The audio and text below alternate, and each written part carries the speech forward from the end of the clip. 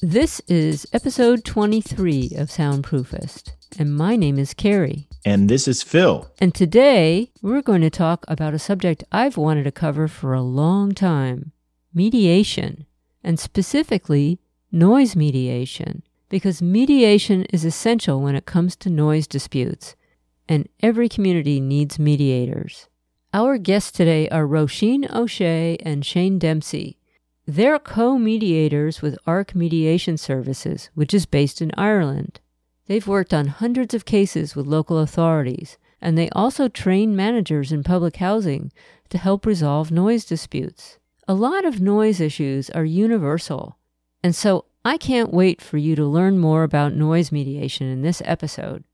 Let's get started.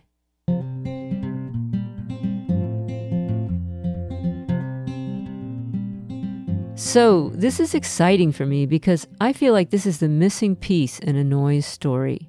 You know, we've covered a lot of the causes of noise and how to try to mitigate noise. We've touched on some of the impacts of noise on the environment. But we've never had the opportunity to speak to professionals who are doing one of the most essential services, in my opinion, which is working between two parties who have a dispute, and especially a dispute about noise. So I'm thrilled. Thank you so much for being here today.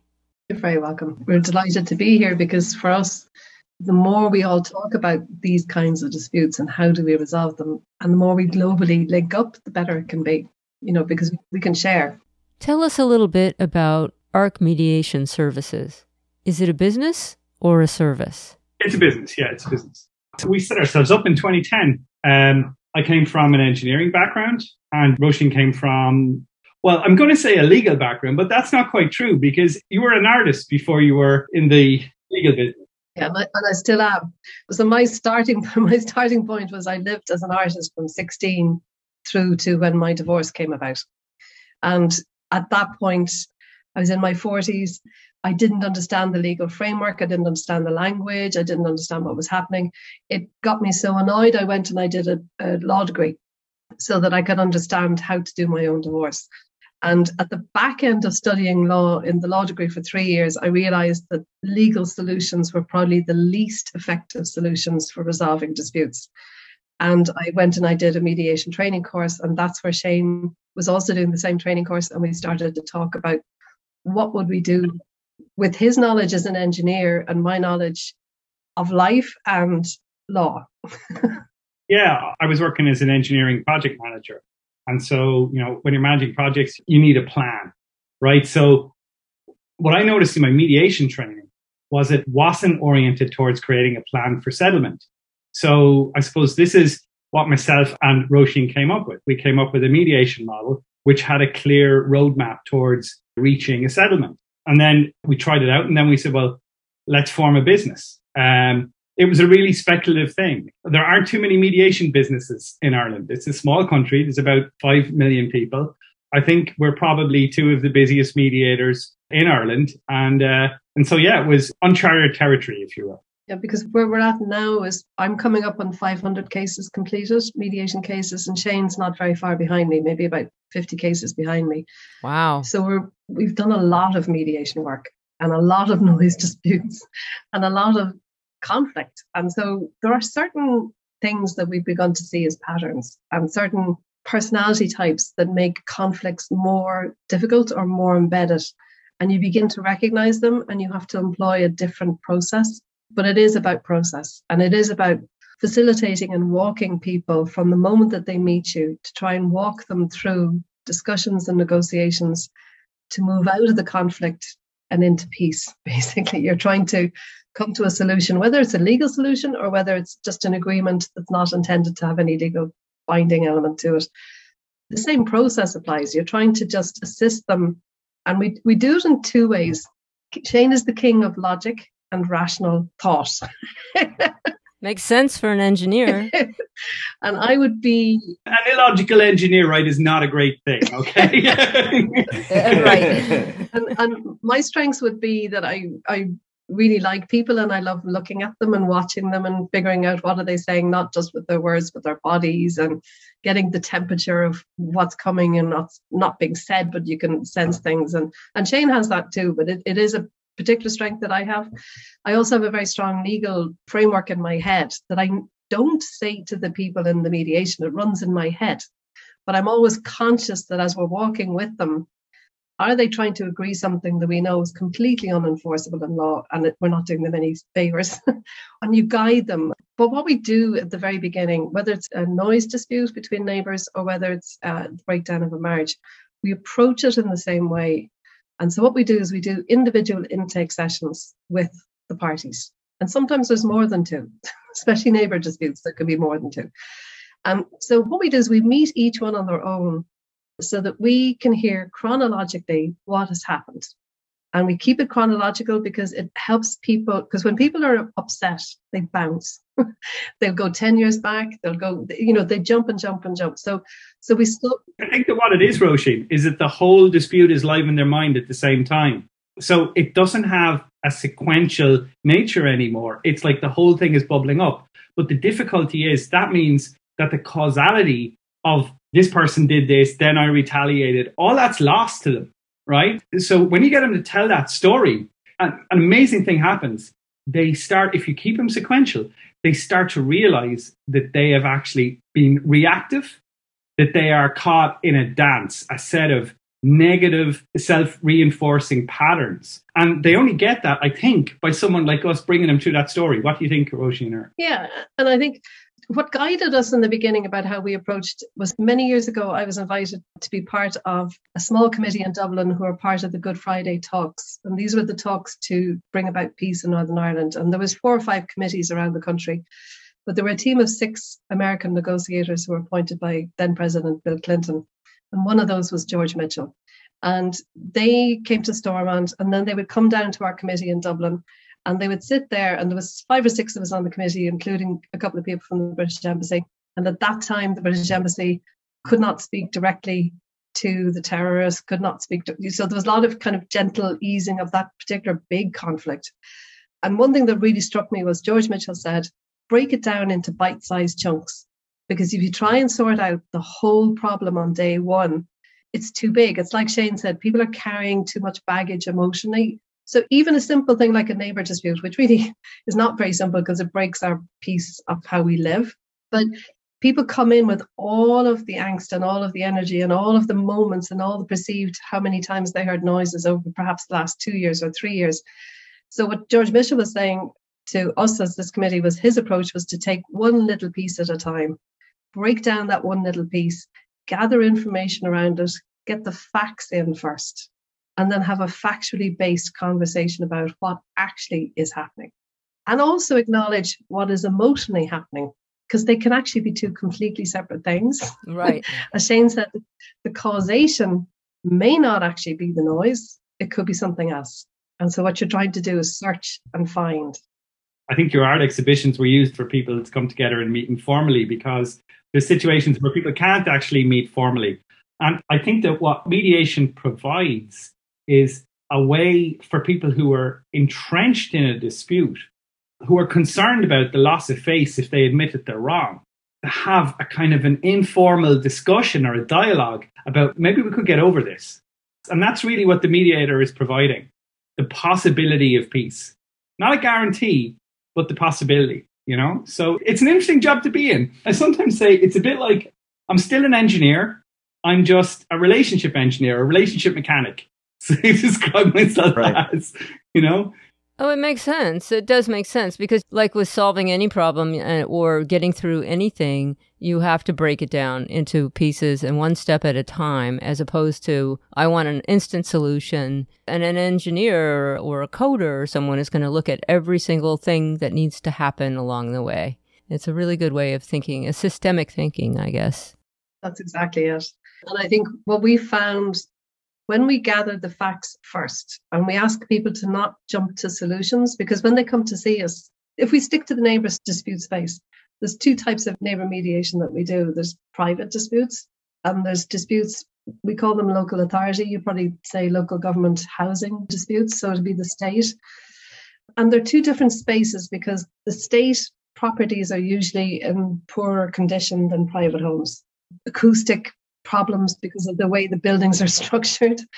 can lend itself to noise. Maybe, Roisin, not even, poorer condition, because sometimes they're well looked after, but I think the attitude of the resident can be different depending on whether they're a tenant or whether they're a homeowner, like their investment, their commitment. What do you think? Yeah. And I think what we do is we find out what has happened before we met them. So we either get that by asking them directly, what's happened? And we start with neighbours. We start with, when did you become neighbours? So even if it was 20 years ago, we go back 20 years. Now, we move them fast through the 20 years because we're not counsellors. We're not going to take multiple sessions just to hear the backstory. So we have a nice way, Shane and I co-mediate, we work together. So we have a nice way of keeping it like a chat. And yet we're focused on moving the conversation so we can get that information, but they don't feel that it's forced, or at least that's the feedback we get. And when we get the history, generally the noise complaints are of more recent coming into being, if you like. And generally, there's something else going on. So if it's private mediation and it's families, there could be an extended family dispute issue. You just want to gently ask some questions about it and get them to maybe, you're taking them on a bit of a journey themselves to question the things that they're saying, which are positions which are preventing them from moving out a dispute or from moving to a resolution. Yeah. So speaking of where one party doesn't think there's a problem and the other one does, how do you, I would assume that one party contacts you, the one who thinks there's a problem, the other party has not contacted you, the one that seems to be the source of the problem. How do you get both parties to participate if only one of them might have contacted you? That's my job. So okay. You always get a phone call from one person first. That's it. Because people don't wake up on a Monday morning and both decide they have a problem at the same time. And generally speaking, family, private disputes, say that are neighbour disputes, generally speaking, it's actually somebody else that causes. So an extended family member who says, we can't take this anymore going on in our family. We're tired of this. It's been going on for years and we can't cope anymore. Yeah.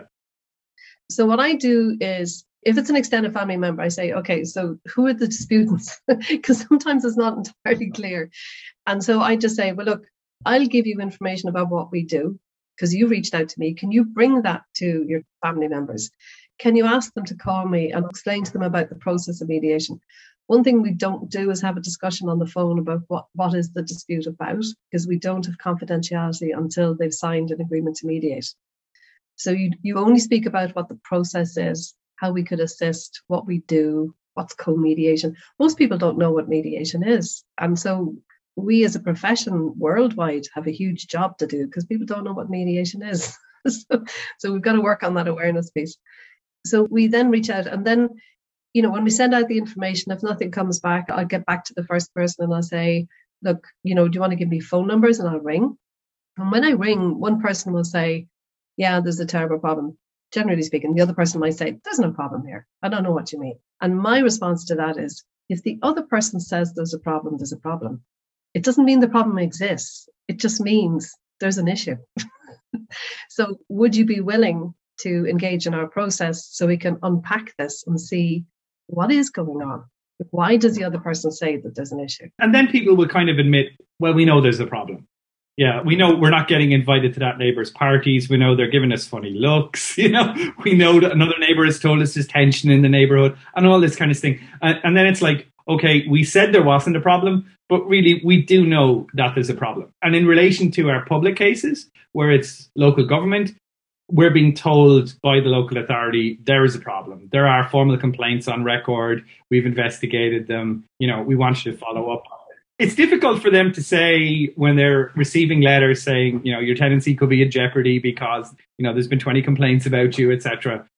Oh, I don't know anything about that. Now, we have had people who will say that, and then you have to send them the letters and you have to say, please contact the local authority to confirm that this is an issue, and then get back to us. We can have a chat about coming to mediation, It's a soft sell. Like, you can't force anybody to come to mediation. It's voluntary by nature. But I think the consequences of not participating in mediation is that some other party might get involved later, a lawyer or the law, if there's no other route for resolution. Yes. Is that a correct assumption? That is a correct assumption. So the things that happen is that disputes don't go away, they escalate.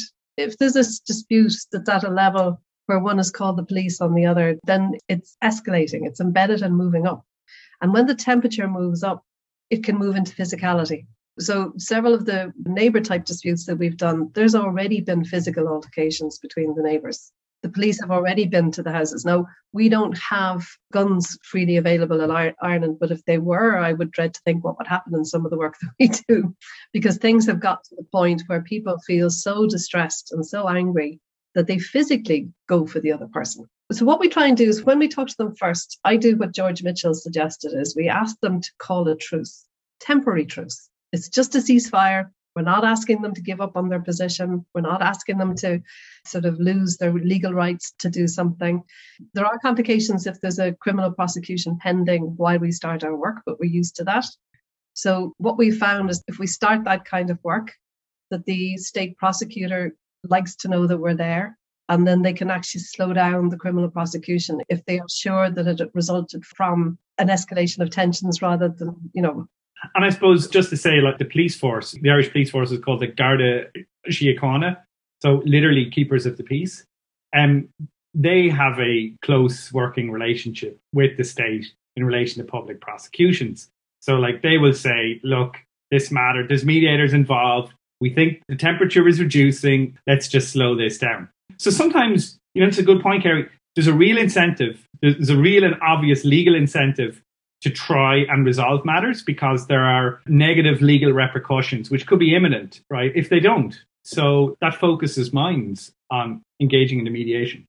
So when you go through this process with both parties and in the end you, let's assume it's been successful and you come to, I assume, an agreement of some sort, is it sort of something people sign that's binding? And if so, how is it enforced?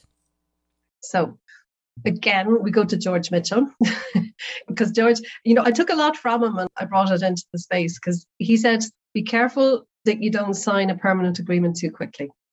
So what we do is we do an interim agreement and we trial run a period. And the idea is that let's stick with the neighbours and noise disputes. So we do what we call a neighbour plan.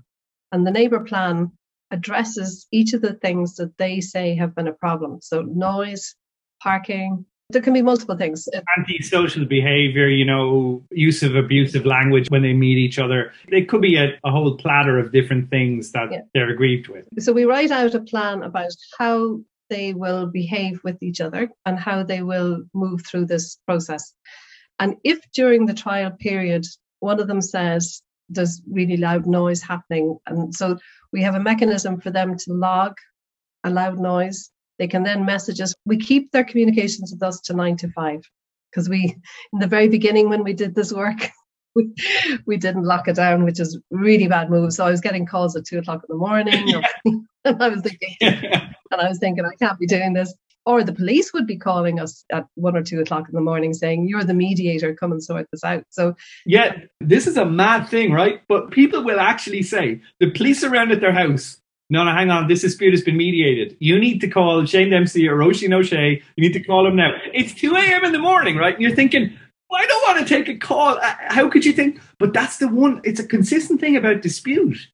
People in dispute, they only think of themselves. Like the dispute becomes so all-consuming that they can't think, I want to get two people out of bed at 2 o'clock in the morning to talk to the police on my behalf, right? And I bet there's more of these incidents that happen in the middle of the night than during 9 to 5.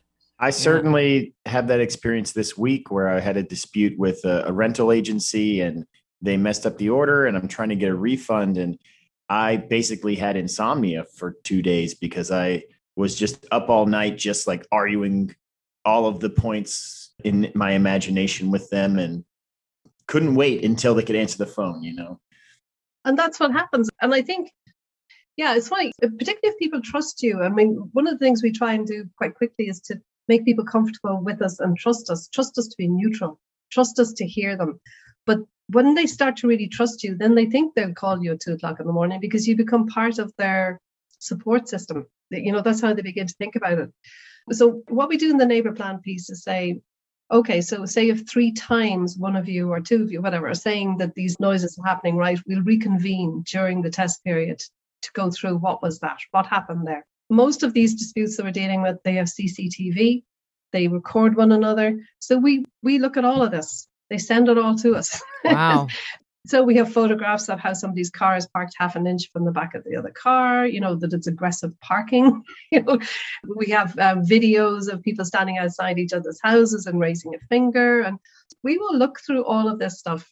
We never give out to somebody for how they've behaved or what they said. We just say, we've seen that you did do this. What led you to do this? What led you to raise your finger? What led you to park so close to the car? So that we can unpack it and help you not to do it again. And generally speaking, by the time you're coming to the end of your interim neighbour plan, you put in place a long-term arrangement. Now, if there's a continuing situation of they keep talking about noise, Shane then can get very technical with people, which is good. So we bring in... Because of my engineering background. Yeah. We bring in what I call the black box syndrome. So maybe, Shane, you want to talk about decibels and black boxes? Oh, well, I suppose, yeah, like sometimes we would actually assist them to monitor noise levels with things like sound level meters. In the case of local authorities or local government, they have specific tamper-proof boxes which they can introduce into a home, and if you think the neighbor's being too noisy, you record, or it's constantly recording, and these provide a effectively proof, an objective proof of whether over a period of time there was noise or not. It's important to understand in Ireland there is not specific decibel limits from neighbours. It's not like in the UK they have adjusted decibel figures. We don't have that in Ireland. So what we have is, it's called like a reasonable person standard, to do with, the duration, the volume, the intensity, the pitch, that kind of thing. And so you would have to make an argument in court via a log that this noise constituted a nuisance.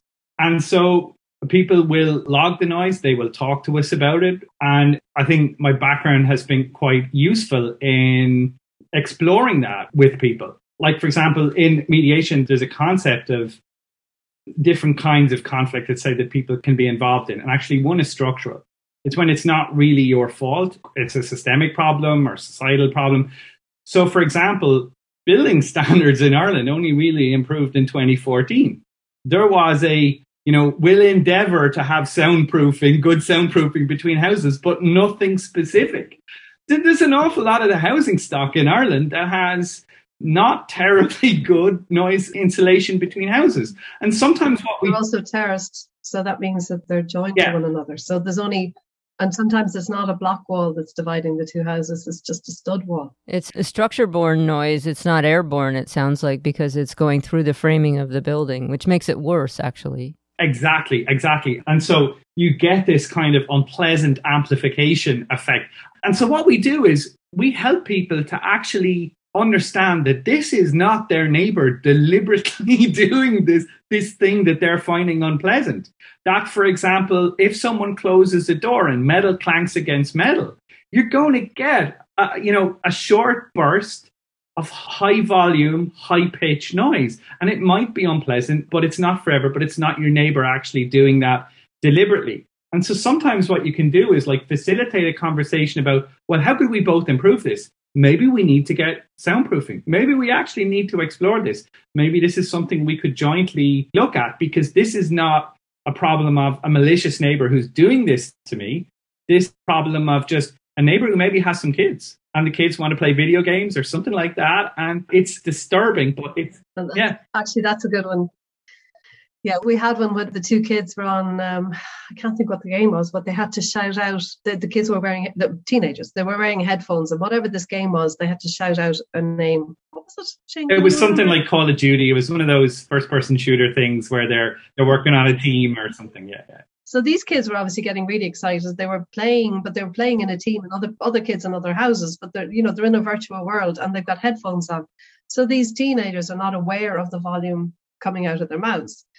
Exacerbating that was the fact that the father had put down a hard panelled floor in that bedroom. So the acoustics, so we literally we get photographs sent to us we ask what's on the floor, what's on the wall, is the wall a stud wall?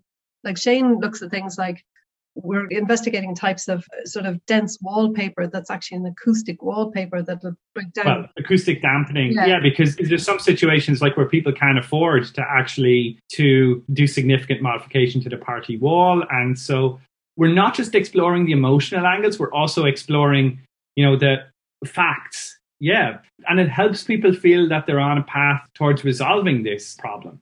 So that's helpful as well. We work in a team as mediators. I don't know if this may be coming across, but there'd be myself and Roisin. Sometimes we'd have a third mediator who's an attorney who's very familiar with neighbor disputes and actually land disputes. And so they can provide some input. It's not saying, get your own legal advice, but it's useful sometimes to just provide some perspective, a different viewpoint that the person in dispute can take, apart from maybe some belief, well, I'm going to be able to ram this through the courts and you're going to have to move. Because that's generally the least likely outcome, of any neighbor dispute. And it would make people not want to participate, I think, if they felt like they were going to displace someone from their home. Yeah. Or that they would be displaced. Yeah, exactly.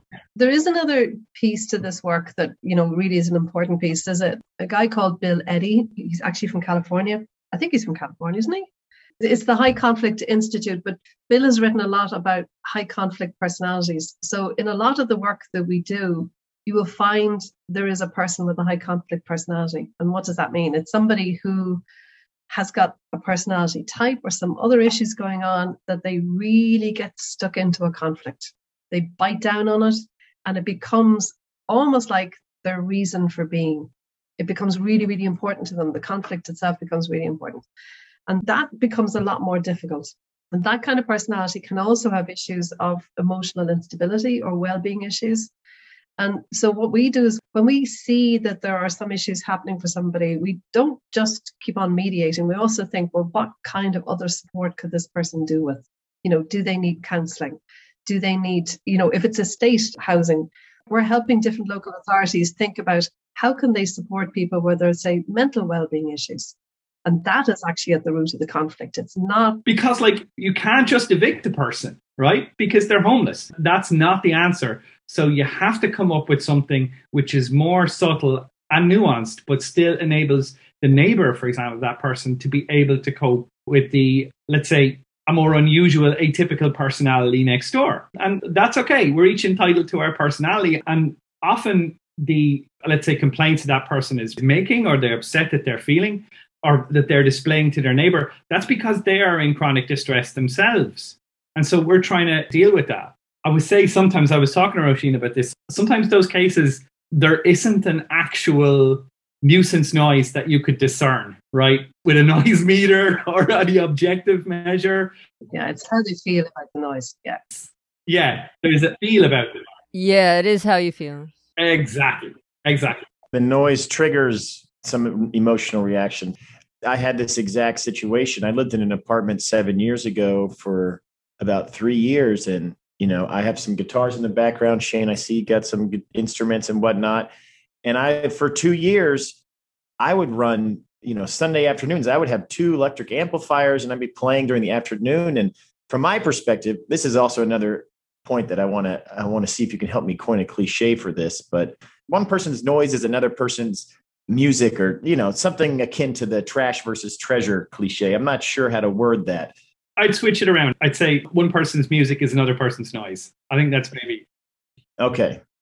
Yeah. So for 2 years, I would do this and no complaints from anyone. And then one day I'm doing that and there's a new tenant downstairs. And within seconds of me playing a note, they're at my door, like banging the door down, immediately started very aggressively yelling at me. And then I was like, okay, fair enough. Like, electric guitar amplifiers are loud. You live below me.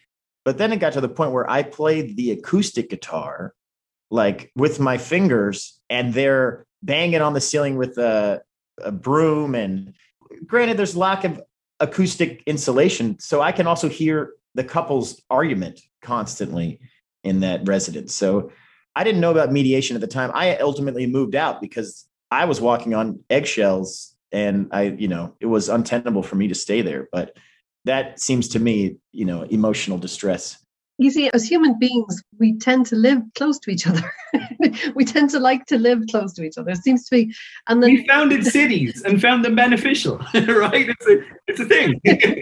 Yeah, and then we created these urban environments where we really packed ourselves in. And like, there's going to be these tensions because to some people, an acoustic guitar is going to be utterly intolerable. To somebody else, an electric guitar is going to be fine, coming through an amp.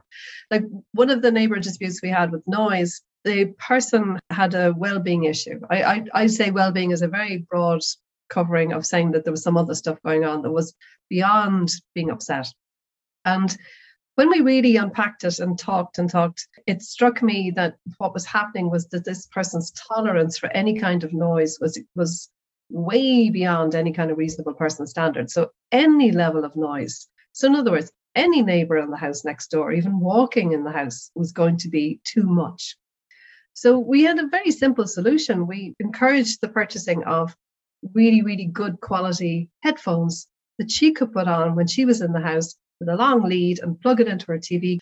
And the noise problem was sorted pretty much overnight. She was happy. The neighbor was happy. I would say you'd have to wonder how much noise was a proxy. The noise complaint was a proxy for something else. Yeah. I will say we use a phrase which is primed, right? So it's when someone, I think, Phil, that's what you've experienced. Your neighbor was primed to get annoyed at the acoustic guitar, even though, right, the sound level is significantly lower.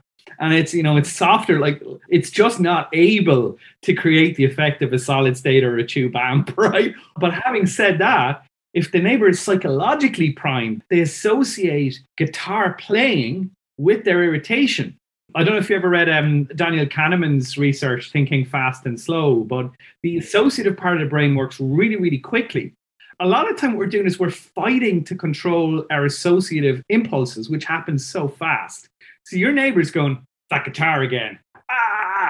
And it's not conscious. It's not like he is playing at a particular decibel level that is annoying me. I am analyzing this and I've decided that it is reasonable for me to be annoyed. It's not that at all. It's like just this bursting up of emotions and the person is annoyed.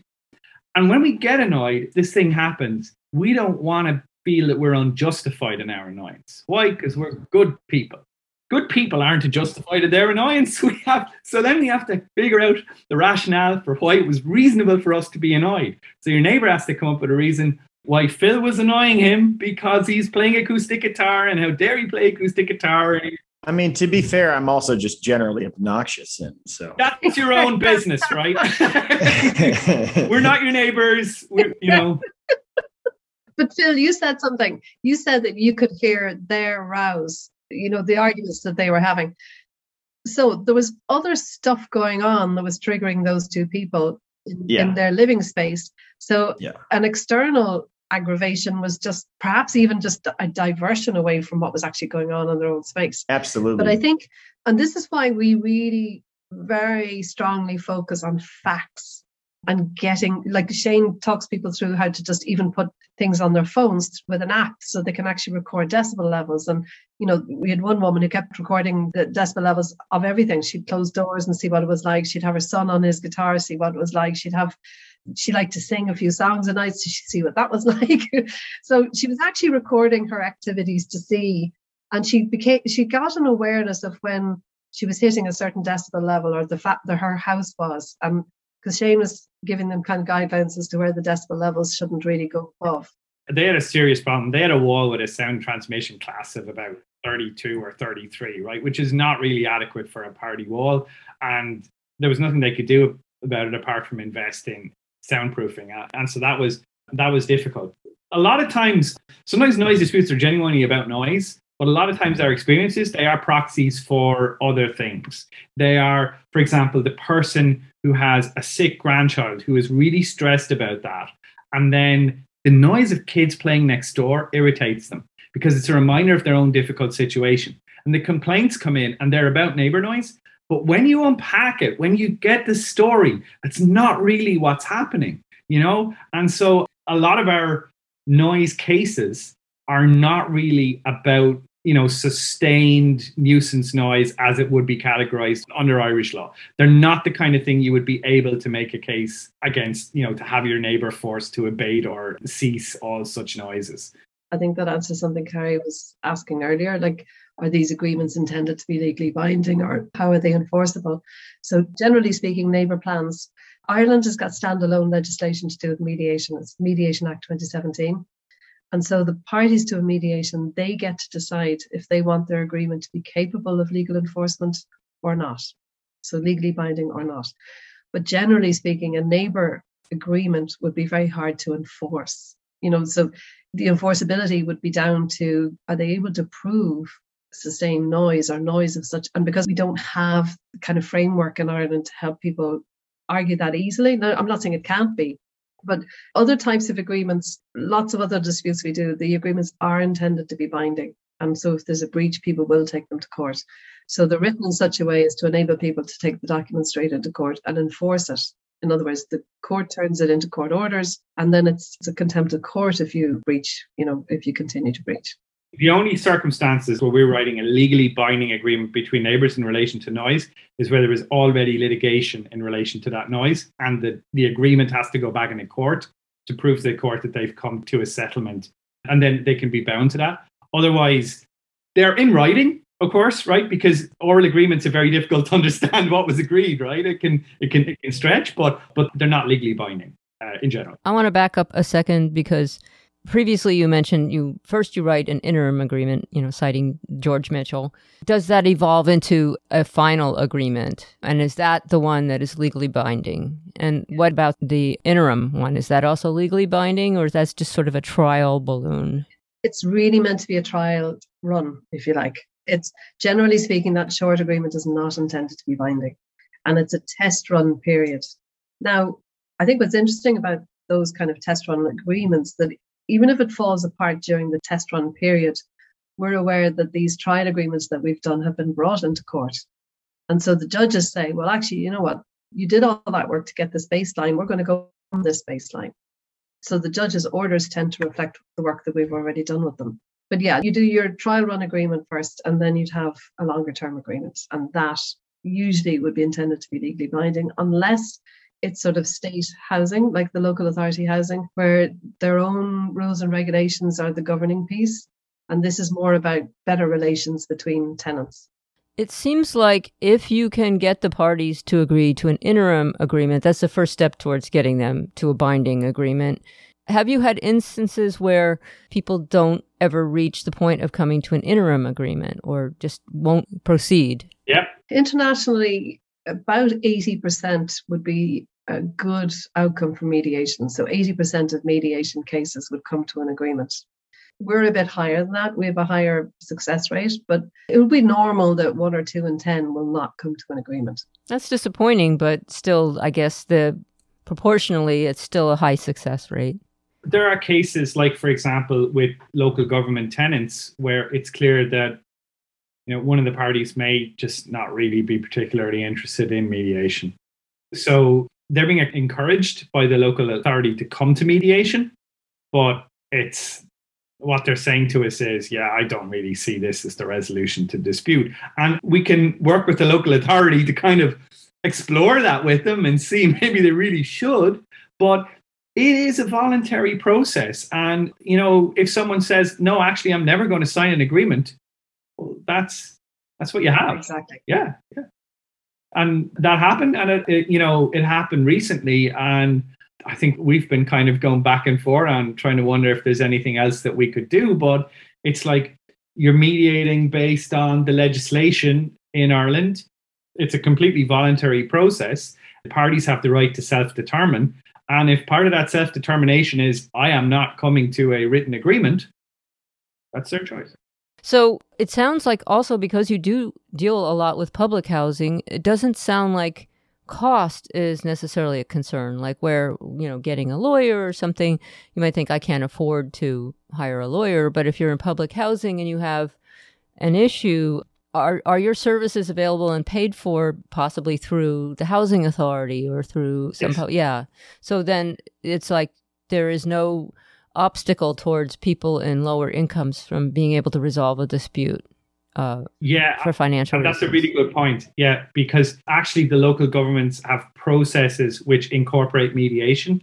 So it's not like people who can't afford private mediators are unable to avail of mediation in Ireland, which is a really positive thing, you know? Oh, absolutely. Yeah, that's wonderful. And you're in Dublin, right? So which is actually normally a very expensive city, or no, you're not? No. Okay. We're in Waterford. Oh, okay. So where Waterford Crystal came from. But yeah, we're down in the south. But that's been a really interesting thing. The pandemic has completely changed our practice, because since the pandemic started, we've done all of our work on Zoom.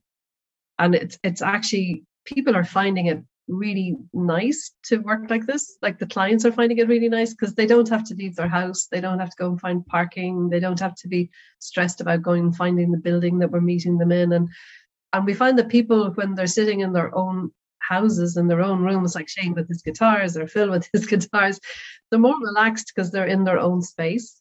And I certainly find mediation on Zoom really interesting, and perhaps a little bit better than face-to-face, which is kind of interesting. There is this really funny thing as well, where like people are talking, oh, there's incessant noise.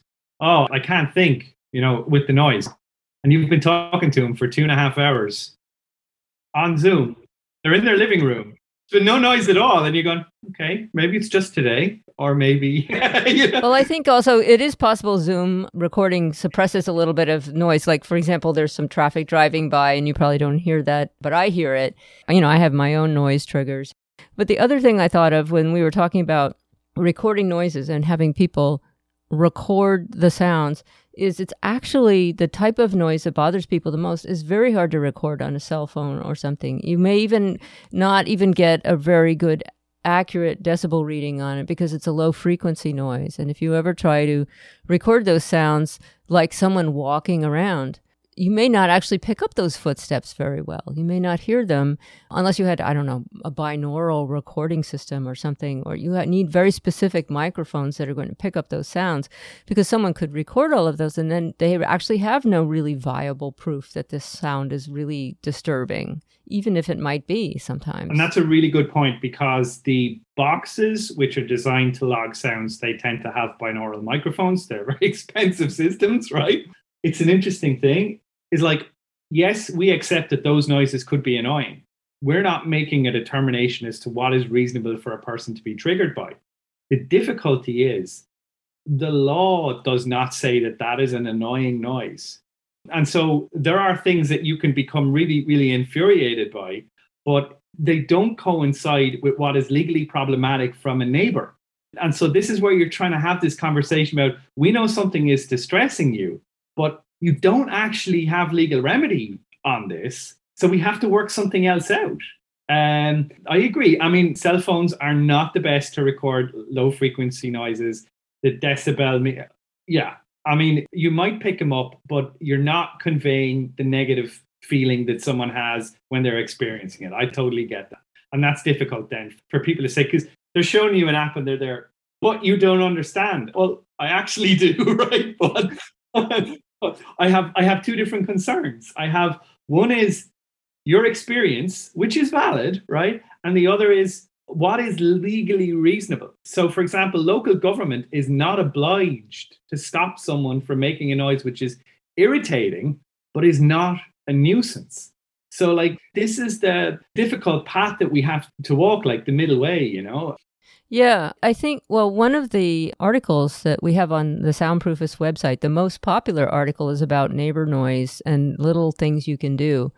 And I think the concept of that was to kind of, again, we talked about really sort of a no-fault kind of situation where you have housing, and this is certainly true in the United States also, is simply not built to standards that would actually prevent noise from traveling like that. I actually think sometimes older housing, I don't know, like Germany, for example. I've been in homes in Germany that are like fortresses, but we have a lot of wood frame housing here, and it is just like acoustic guitars. Resonant, highly resonant. Transmissive. Very resonant. Yeah.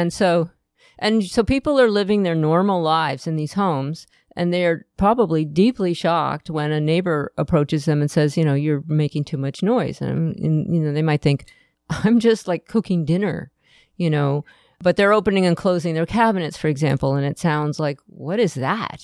Bang, bang, bang, bang. And it's just they're opening and closing drawers and cabinets. And so I think that sort of increasing awareness of like, oh, you can still do that, but maybe put these little soft pads on the inside of your cabinet doors, for example. That article is about those kinds of things of like just nobody is trying to harass you and you're not trying to harass anyone else. There are these little things you can do for less than $5, that might help. That is the kind of thing. That's exactly, we talked to them about putting little sound pieces on the doors, just little rubber things that really inexpensive that will stop that really loud banging. Yeah, I think you're right. The great way of dealing with this is if you can find out factually that the divider wall is poor quality, if you find that out fairly quickly, you can say to both parties, look, this isn't your fault. This is actually a construction issue. So you're telling us you're going about your life like a normal person. So it isn't you're not deliberately trying to do this. And when you communicate that to the other person, to say, look, we've talked to them and they're really not deliberately trying to do anything. However, we've learned that your partition wall is particularly bad. So here are the things you could both do. And that's something that we do. Two houses get going to think about what can we do to reduce the aggravation we're causing to the other person on our side of the wall. Yeah. So you make it a common interest. You make it a common project they collaborate on to fix the noise problem. And then you got to tailor that to the budget that they have, right? And then you can have structural conflict where, let's say, the house is owned by a local authority, for example, so they're local authority tenants, and there is not the budget this year to fix this. It will be there next year. So what are we doing in the interim period of time while this problem exists? I'll say as well that we developed a fascination in Ireland. We used to have like entirely block built houses, Ireland loves their brick houses. But in the early noughties, right, between let's say about 1999 and 2006, 2007, when the economy then started to tail and we all know the credit crunch and whatever. Those houses were built to a different standard. They were fast built, timber homes, semi-detached, so, one partition wall. And those are the houses that we would see a lot of, let's say, problems with, because the building codes that specified the sound transmission class only came around in 2014. And so you had this best endeavors from 1999 and so there are thousands of houses around. Now, thousands doesn't sound like a big number, but we're not a big country. We're only 5 million people. There's a lot of houses. And basically, they all have these problems. So, like, an accommodation needs to be come to. And the other fascinating thing that they did was there was a trend for wood floors. So you've got that wall, and then you got the residents to the wall, and then you got the wood floors on either side. And it's a recipe for disaster. It's not the residents' fault. It really isn't, Not only is there an STC standard finally, but also an IIC standard for impact insulation class. I think that's what it means, which is for those kinds of floors. And that just got established, and it's barely the minimum standard. Is most homes fall below that minimum standard that was established. And everyone's being driven to madness by these footsteps in some of these homes that were built in the last 40 years. And that's a good point. It's the same situation here. We only have those standards coming in since 2014. Didn't have to think about it before 2014. Thank you for your time. I know you need to go. This was wonderful. I think it's such a tremendous service, and there's not enough people doing what you do. And I hope that more people take an interest in becoming mediators, doing what you're doing in more locations. You could end up, because you work on Zoom now, you could end up with people contacting you. We don't mind, because we also don't mind mediators reaching out to us and wanting to talk about what we do, because we wanted to share what we do and share our experiences with others who are trying to do the same kind of work. So, yeah. I'd like to thank Roisin and Shane for joining us today on the Soundproofist podcast. So I'll post their contact information on the Soundproofist blog post for this episode. You can find their website at arcmedlaw.com. That's ARCMEDLAW.com. I hope you got inspired by this topic, and thanks for listening. We'd love to hear from you also at Soundproofist. Just send us a note through our website, and see you next time.